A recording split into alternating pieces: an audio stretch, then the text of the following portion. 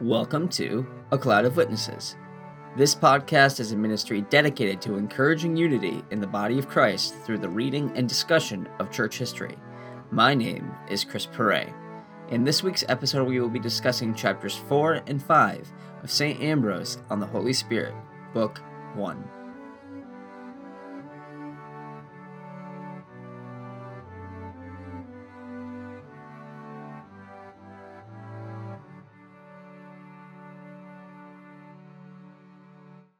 Hello again, and here we go. Let's dive on into the discussion. In these two chapters, Ambrose goes into a little bit more detail of discussing kind of the implications of the Holy Spirit being God.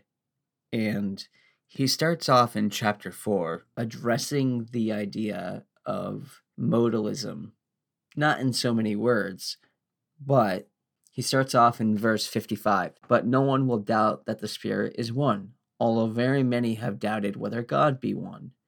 For many heretics have said that the God of the Old Testament is one and the God of the New Testament is another.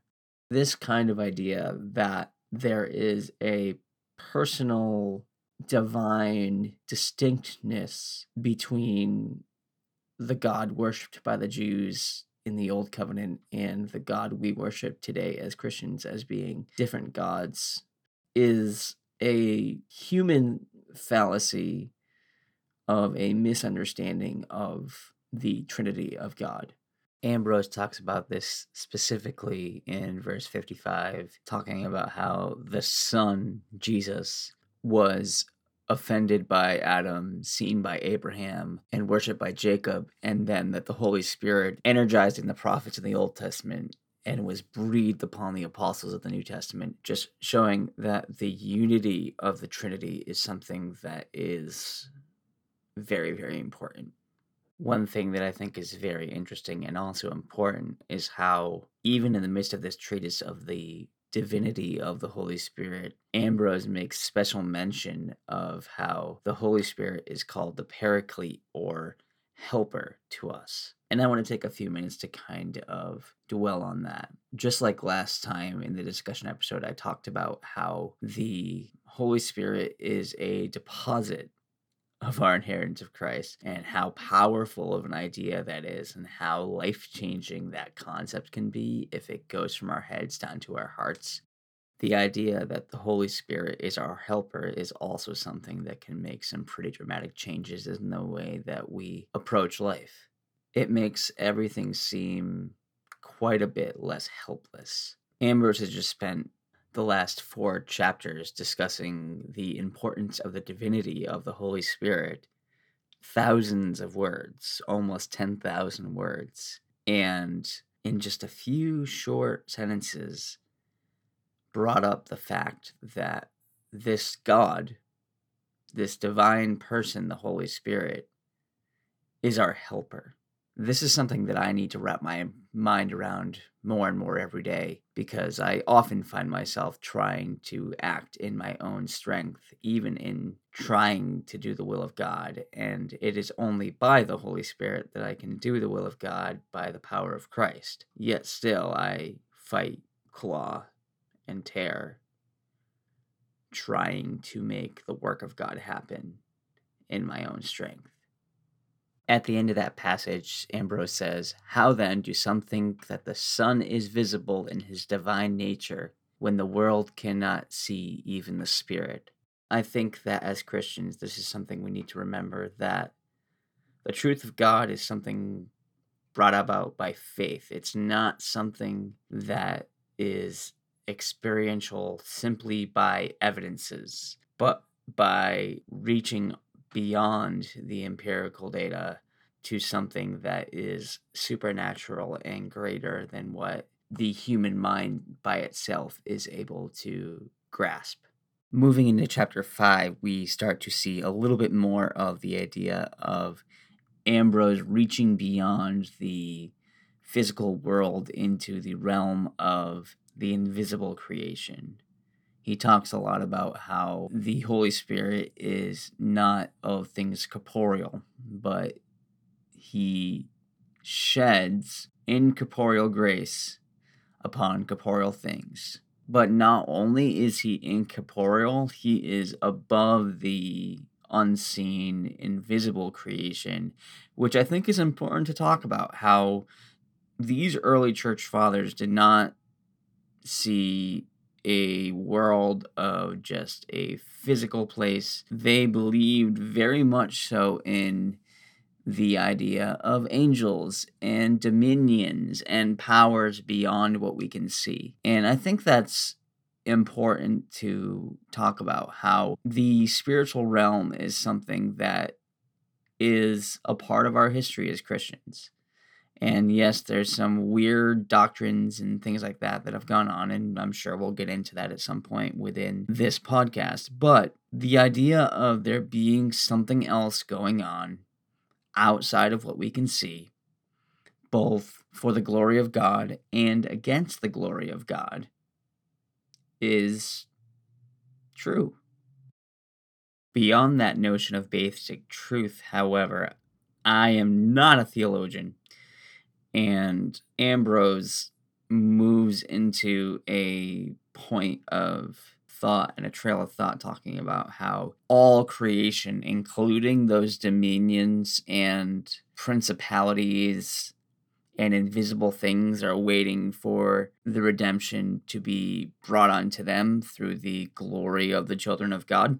I'm not going to speak to the definite yes or definite no of that. That's something beyond my study, beyond my understanding. But I at least wanted to point it out there. If you have a thought on that, of the redemption of the invisible creation being discussed in Romans 8, hit me up with a comment or something like that. But that's not something that I am personally going to touch, just because I don't have enough study to touch on it.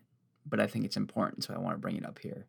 I will, however, dive into the idea of every creature being capable of change. And because we as a created species are capable of change, and as the creation as we see it in the physical world is capable of change, yet we see that the Holy Spirit is unchanging, is something that brings me great comfort, because it speaks to how we have a helper who is beyond our experience.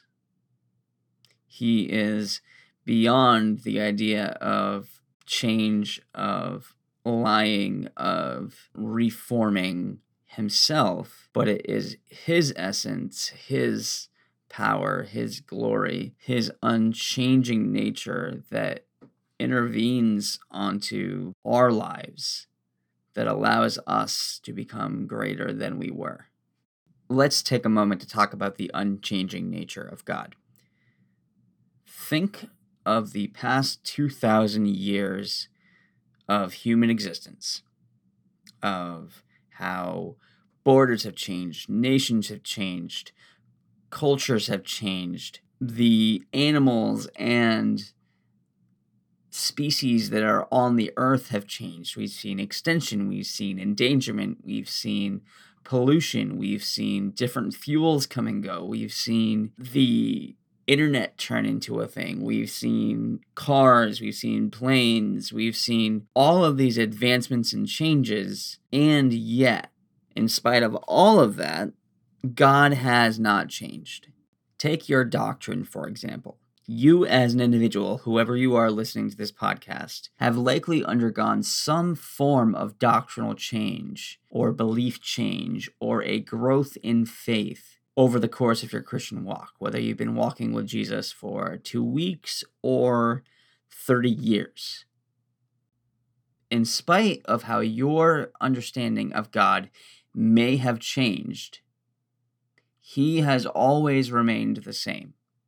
Our changing nature, our sin, our death, our hatred, our love does not change God. He is constant, sure, and pure. And above all of those things, God is good. It is God's goodness that makes him unchanging. And I know that this is a hugely, longly, fully debated and questioned topic within the church of how can God be good when there's slavery? How can God be good when there's death? How can God be good when people are being hurt and maimed and killed in his name? Because we are not God.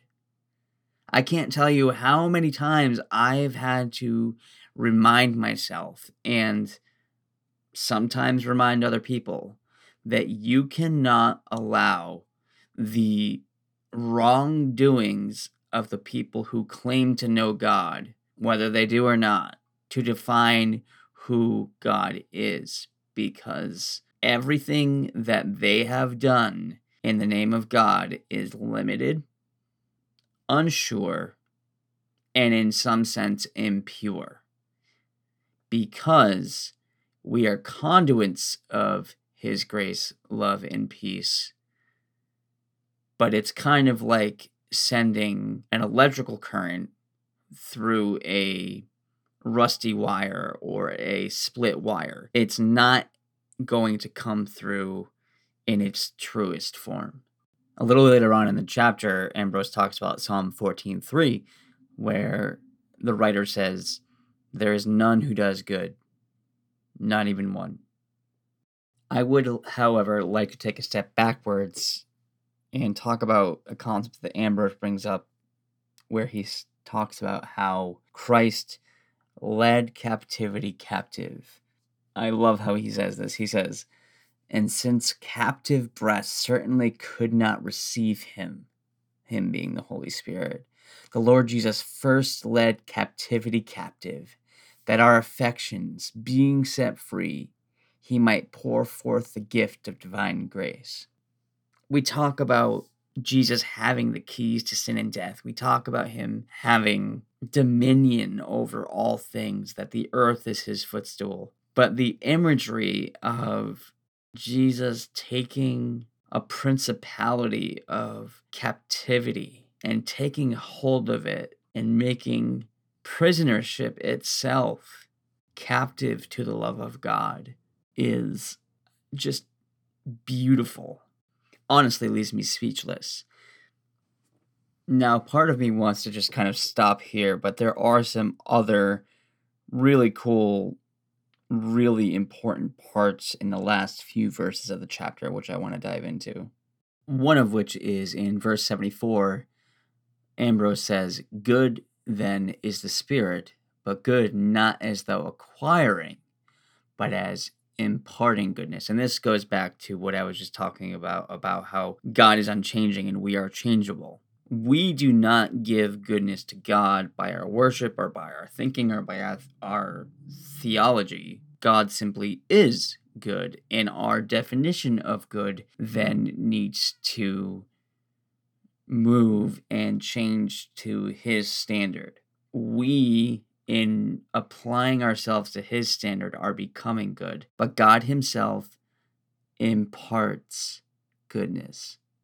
This is beautiful as well. The perfect good being looks down on a creation full of change, full of evil, not goodness, and says, Here I am. Not only in the flesh do I give myself to you, but also in the spirit dwelling within you do I give my goodness to you, that you may walk out goodness through your days. Ambrose says, "For the creature is sanctified, but the Holy Spirit sanctifies. And by the work of the Spirit, we are given the same holiness that flows out of God, and it changes our very nature."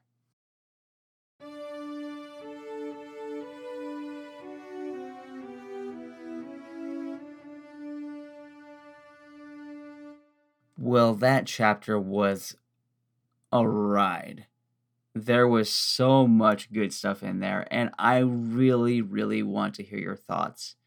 I know that I've got a number of subscribers. I've got people following me in a few places. Please, please, please give me your input. I want to hear your thoughts on these chapters too. I'm just one guy, and as we saw from this chapter, I'm not whole, I'm not perfect. I gain the goodness of God, and I can learn so much from you. Help me change, help me grow, help me mature. Leave comments, leave ratings, all that good stuff. And there's a couple good places you can do that. You can do that on Facebook at facebook.com/cloudofwitnessp. You can leave a review right on iTunes, pop a couple of stars in there and give a comment. And you can also hit me up on Twitter as well through at cloudofwitnessp. Any review, anything you have to say is helpful and beneficial to me. Please give me your input. May the Lord bless you and keep you. May his face shine upon you and give you peace. And we'll see you next week. Thank you for listening. Next week we'll continue our reading with chapters 6 and 7 of St. Ambrose on the Holy Spirit, Book 1.